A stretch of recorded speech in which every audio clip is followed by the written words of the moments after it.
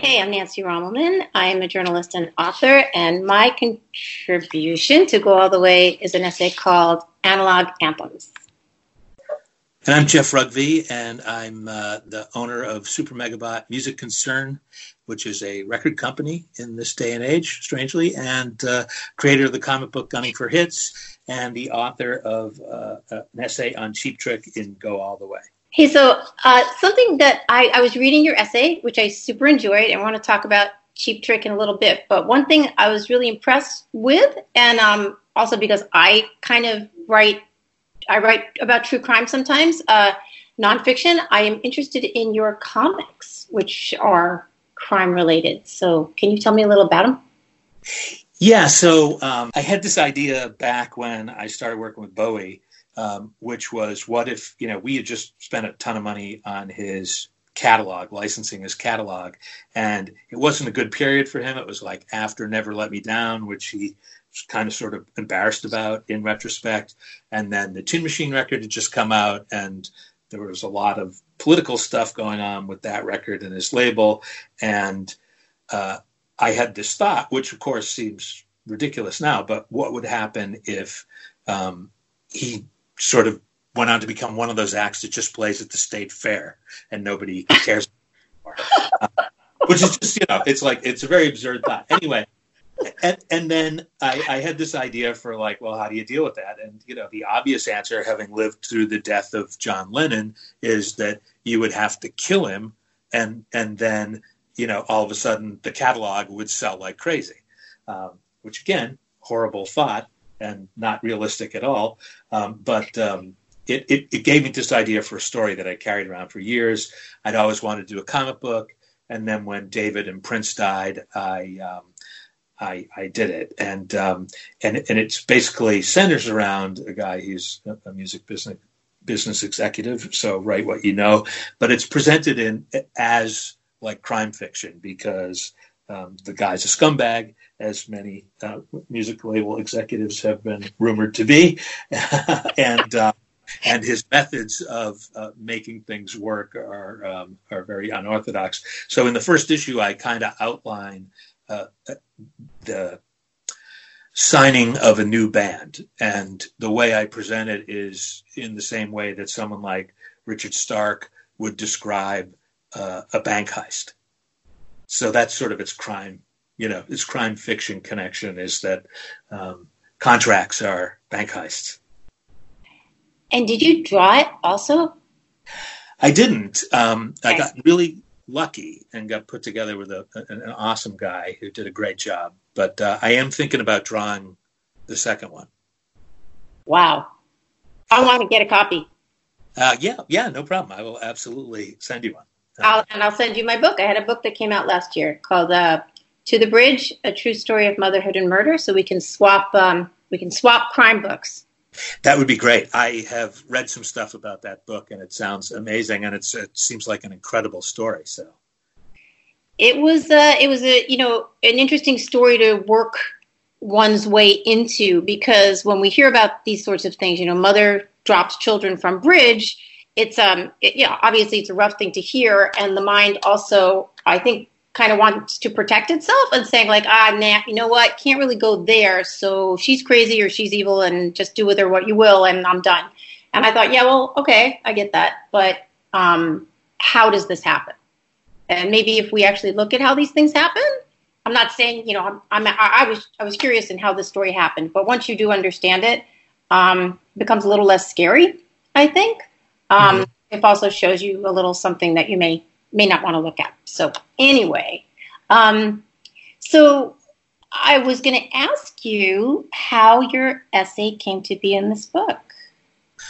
Well, so I have this record company, and probably my favorite band of this century, absolutely hands down my favorite band of this century, is this band called Czar from L.A., who got signed to Hollywood Records after this huge bidding war and put out a couple of the greatest records I've ever heard, and nothing really happened. Like everything just sort of went sideways in all the worst ways, and the guys came out the other end fine, I think, but it's just such an injustice that they aren't more widely known.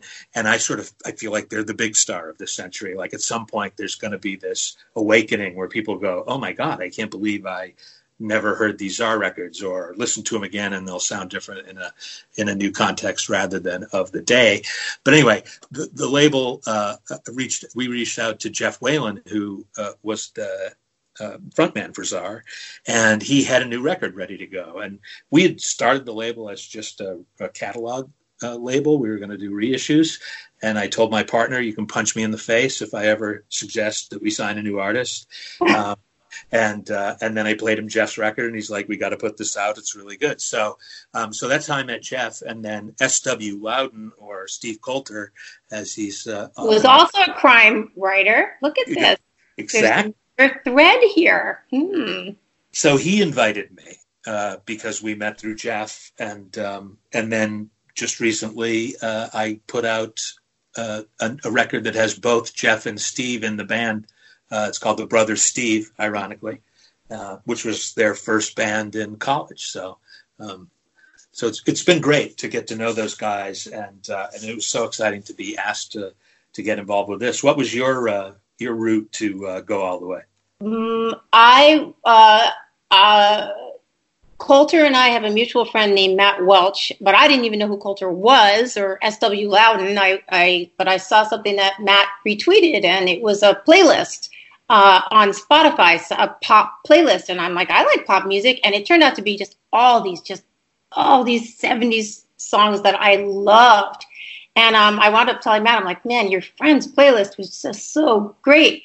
And he's like, "Oh, he's putting together this book. You should write an essay for him." And so I don't know, tweeted him or something, and it just worked out. And actually, we were kind of kicking around like, "What are you going to write about, Nancy?" I'm like, "Well, I like Blondie, I like this, I like that."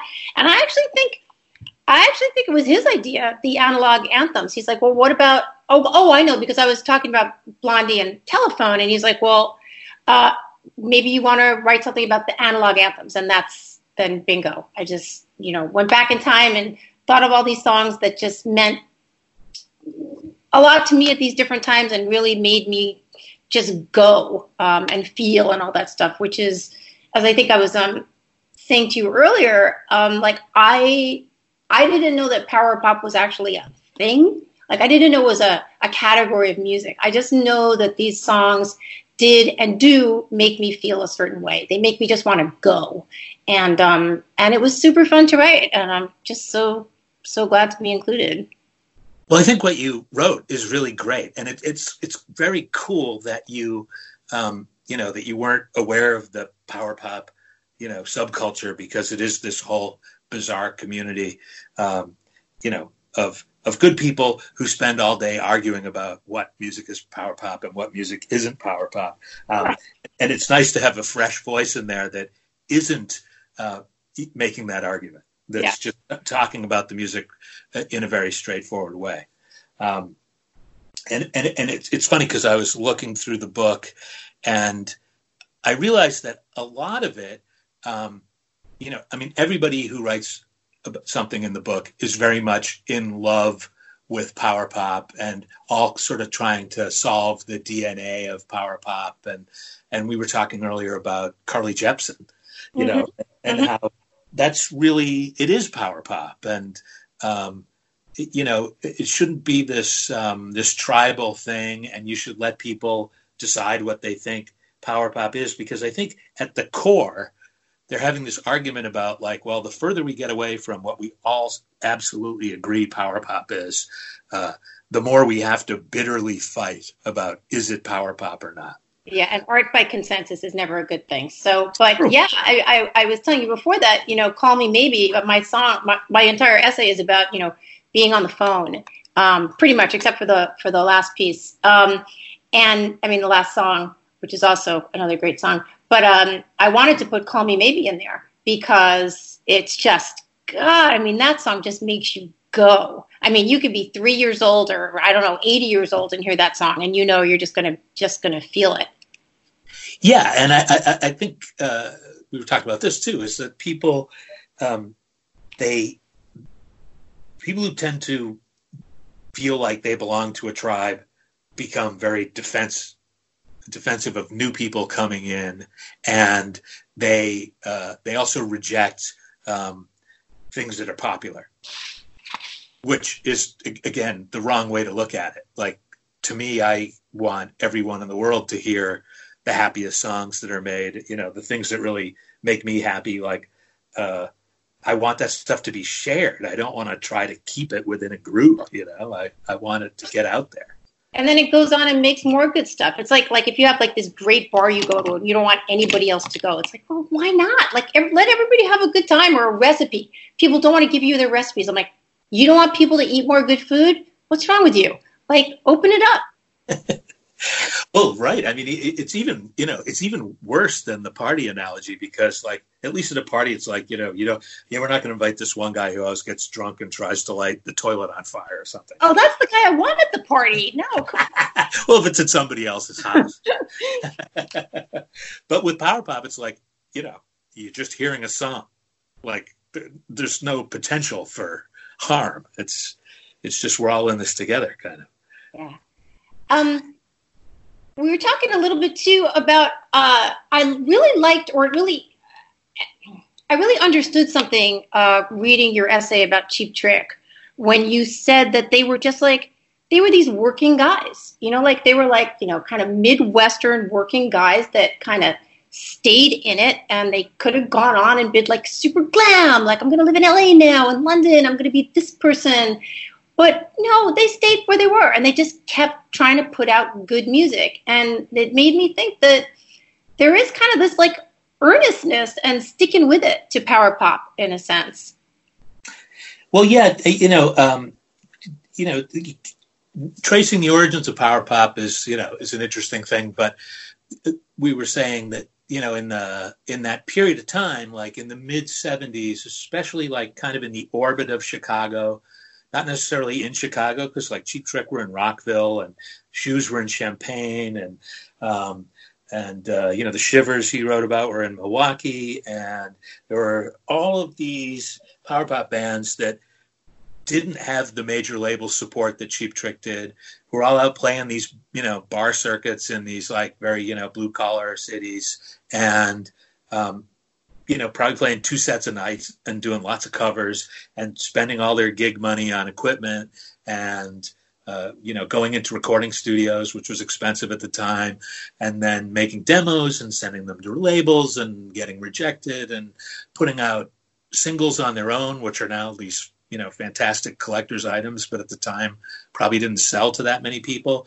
And you're right. There's just this, like, we're going to grind it out work ethic that's also a part of it, especially that Midwestern part of it, that made a lot of these bands really great, was the constant gigging. Like, years ago, like in the early aughts, I was trying to sign a band. I won't say who they were. They were this emo band that had been on a major label, and they got dropped, and we were going to pick them up and put out their next record, which I think they'd already recorded.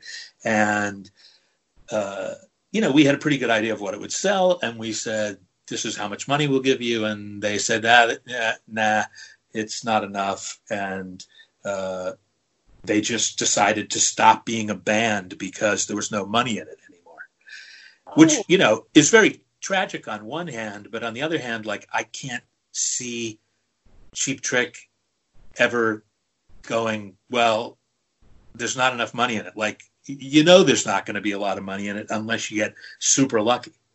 And if you're looking at it as a career, it's never going to be a career. Like, you have to love it and do the blood and sweat to make it work.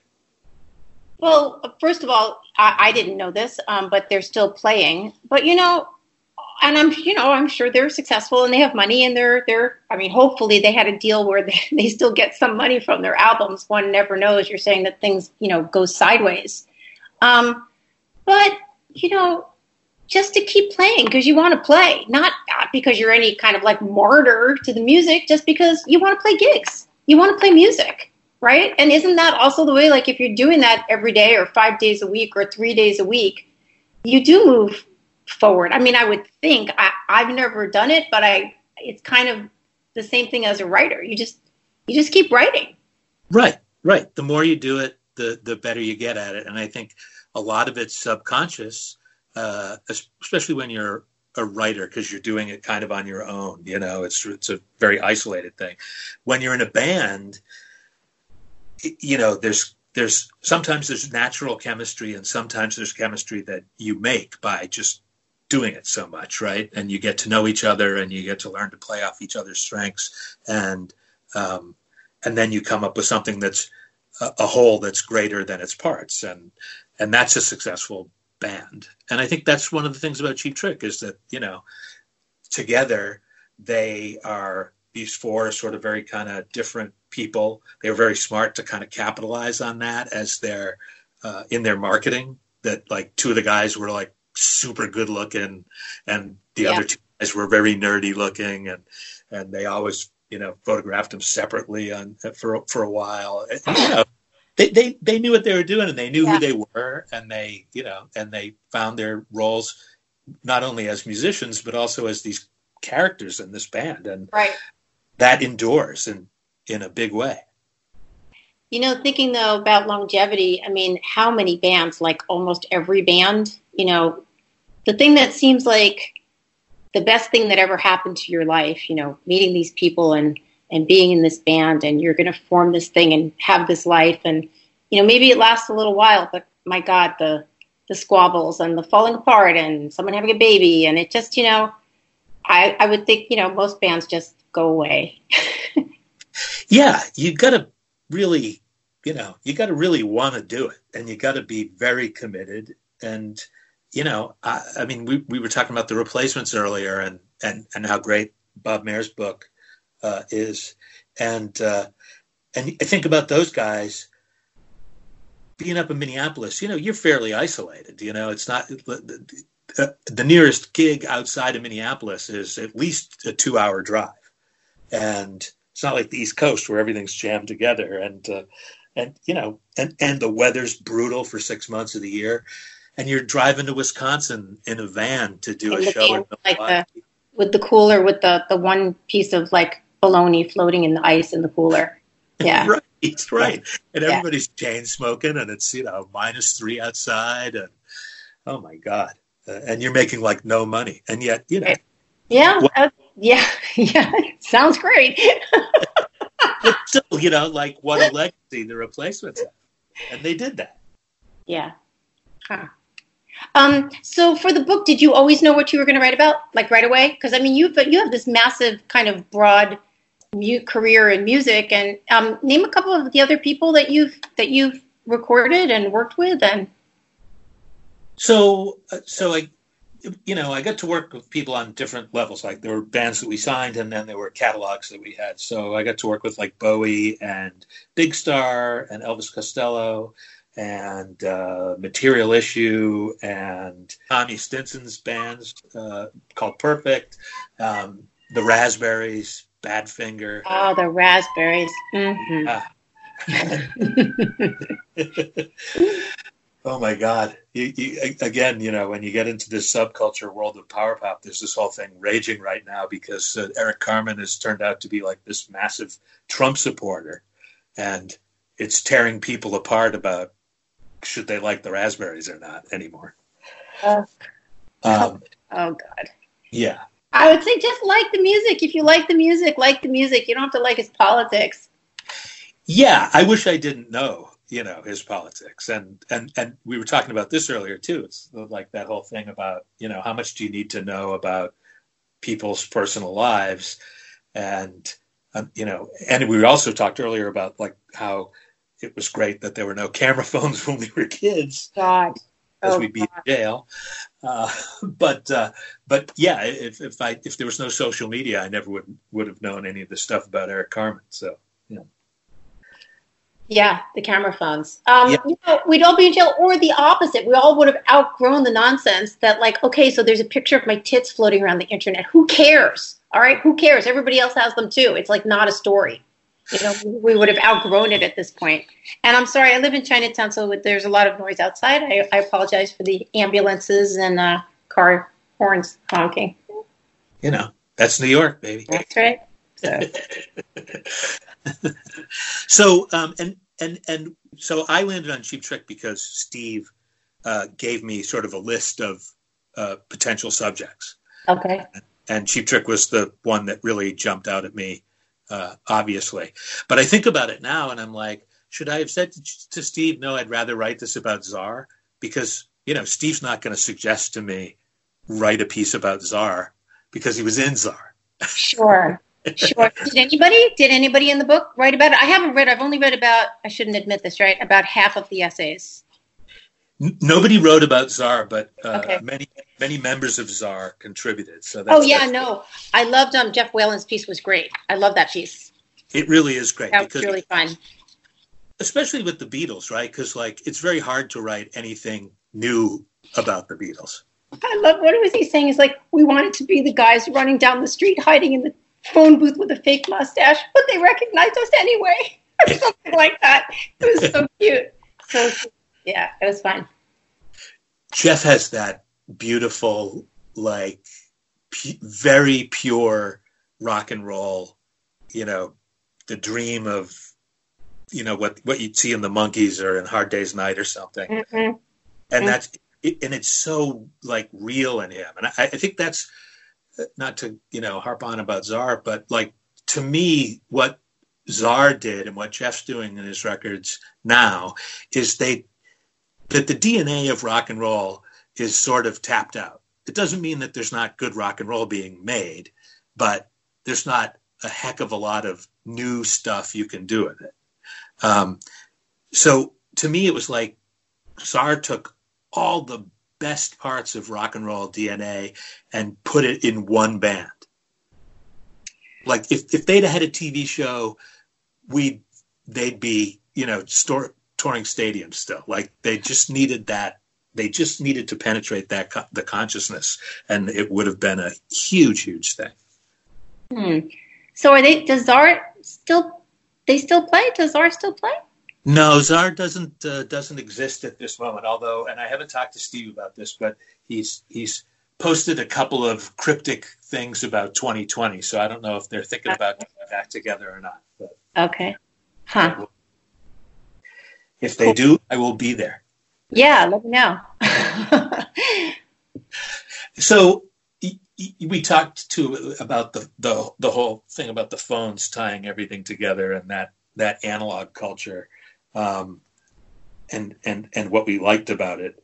But I wondered, the thing you said about the photographs, would we be over it by now, or do you think we're still living in a judgmental, puritanical country to a certain extent? Oh, of course we are. I just find it so unbelievably boring. I mean, we started out by saying my piece is all about the telephone. There was, it was the 70s, it was the 80s, and, that was very personal, and you're talking to people on the phone. It was, you could do all these personal things with the phone. It was just sort of yours. Now, everything on the phone is public. We know this. I mean, your phone is listening to you. My phone is probably listening to me right now as I'm speaking with you. And but I've also been sort of grateful, and I didn't put it in the essay, I don't think, that, I didn't at 15 have a cell phone, because there's no fucking way I wouldn't have taken a picture of my tits and sent it to my boyfriend. Of course I would have. And I mean, this is what you do. You're 15 and you've got a billion hormones raging in you.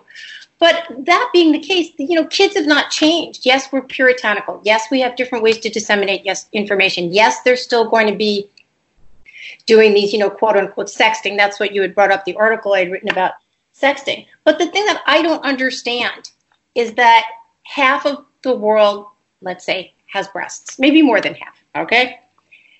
And so if I'm going to get a job at, In-N-Out Burger or Citibank, and someone says, oh, wait a minute, whoa, I got this picture of you from 10 years ago without your shirt on, I'd be like, go ahead, put it on the flippin' internet. Who cares? Really, is it that big a deal? Yeah, no, it isn't. It shouldn't be. And by the way, that's a really great piece, and I encourage people to go to your website and get the link to it, because it was a fantastic piece. But here's the other thing about it too. It goes to show, I think the phone is the old school phone, the Bakelite phone or the plastic phone or whatever, is a very teenage thing. You know? Yes. Oh, like yes. if you grew up with that, like your life, you know, revolved around that thing. And it was a very different kind of phone than the phones you have now. I mean, you know, I remember the cord, you know, when you didn't have cordless phones and you had to pull the cord into your, you know, into your bedroom and try to shut the door. That's right. To have a sexy little private, or not even just talk to your friend, to have a private. But you know what? I mean, I have a daughter and I have friends who have, my daughter's grown, but friends that have younger daughters, the phone is still, I mean, it's different now. You know, there's a billion commercials for Verizon and they see their parents on their cell phones all the time. But those kids still want that phone. It represents, it's like, it's the wall. You're breaking the wall of your home and the family out into the public sphere. Into possibility, into infinity. But it's changed now because it used to be, the phone used to be so incredibly intimate. Come on. It was you and one person. Right. Now it's you and the world. So it's different. But I mean, I still, when I wrote my piece, I mean, that intimacy was what it was about. Everybody still wants that. Well, yeah. And, you know, and it does come back to that thing where, like you said, you're getting out of, you know, your parents' world and into your own world, and the phone's your conduit to that in a certain way. And it's, like I said, it's a very teenage thing. And I feel like power pop, you know, there are guys out there who are 65 years old playing power pop, but the music has a very teenage spirit to it, you know, and that I think is a really great thing. Okay. That's what we were talking about when I asked you before. It's like, how do you define power pop? And as someone who didn't even know it was called a genre of music, it's just how it makes me feel, these songs. It makes me go. And I mean, you will feel that at 8 and you will feel that at 65. I mean, I hope you will.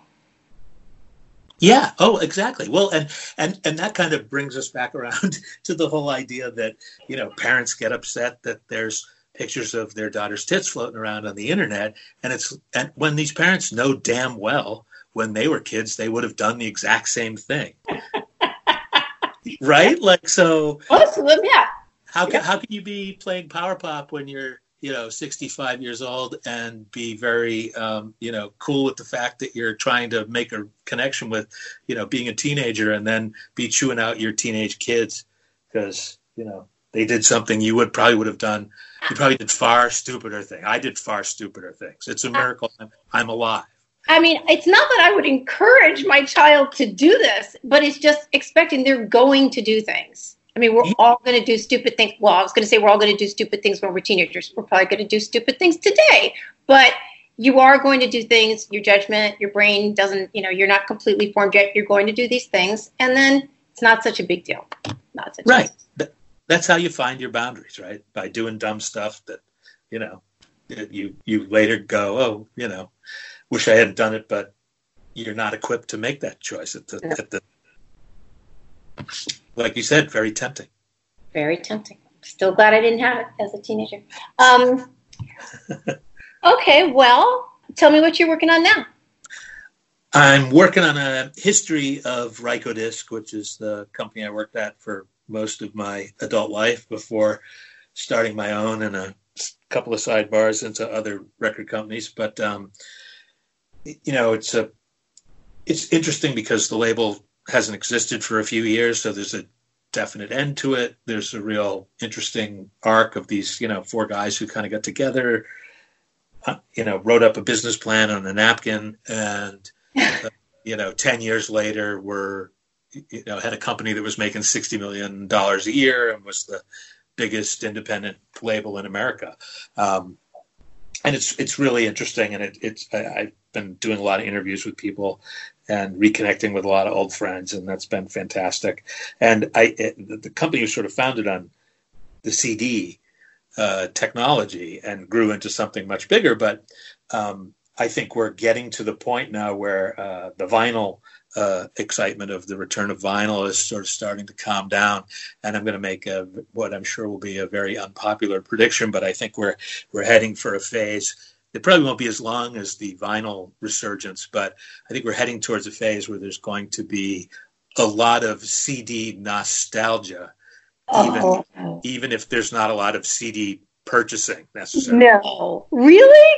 I do. I mean, think about it. In the 70s, when I was watching TV, Happy Days was on. I had no idea about what happened in the 50s, but, it was a big part of the culture through a 70s TV show. And then in the 90s, it was that 70s show. So I feel like it's these sort of 20-ish year cycles where people get really nostalgic for a time before them. So somebody who's 20 now, who really didn't live in the, late 80s, early 90s when CDs were, a huge thing, they don't really have a connection to a CD, but there's a weird allure about that. It's like I'm fascinated with mid-century modern furniture, which like no one I knew ever owned. I guess, so, I mean, when CDs came out, they were handy. Tapes would get all, first of all, you couldn't have like your albums in your car when you're driving around or you're, walking around with a boom box, and then tapes would get all shreddy. Eight tracks were in for a minute and then they're gone. So CDs were like super handy, but they just seem completely antique now. You can't, cars, if you buy a new car, there's no CD player anymore. It's gone. They're gone because everybody's streaming.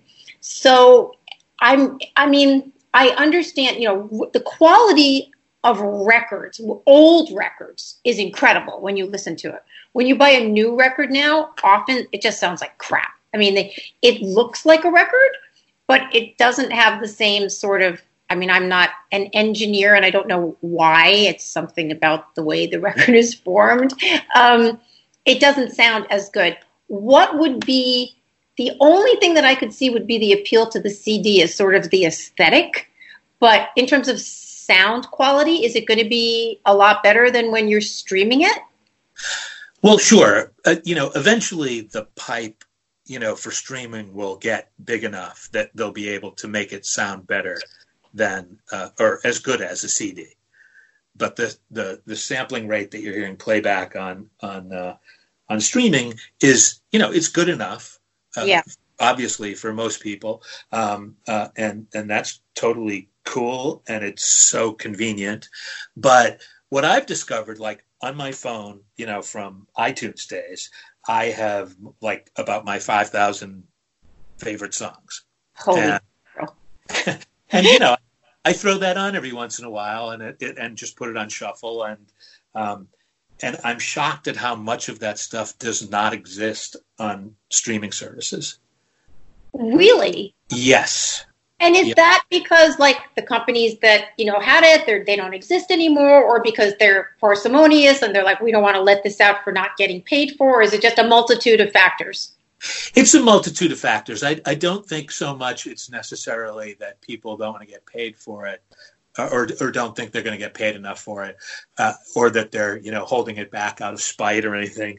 I think a lot of stuff was like independently released or and those labels don't exist, or it was self-released and those people, don't even know how they would get it on a streaming service at this point, how they would get it up there.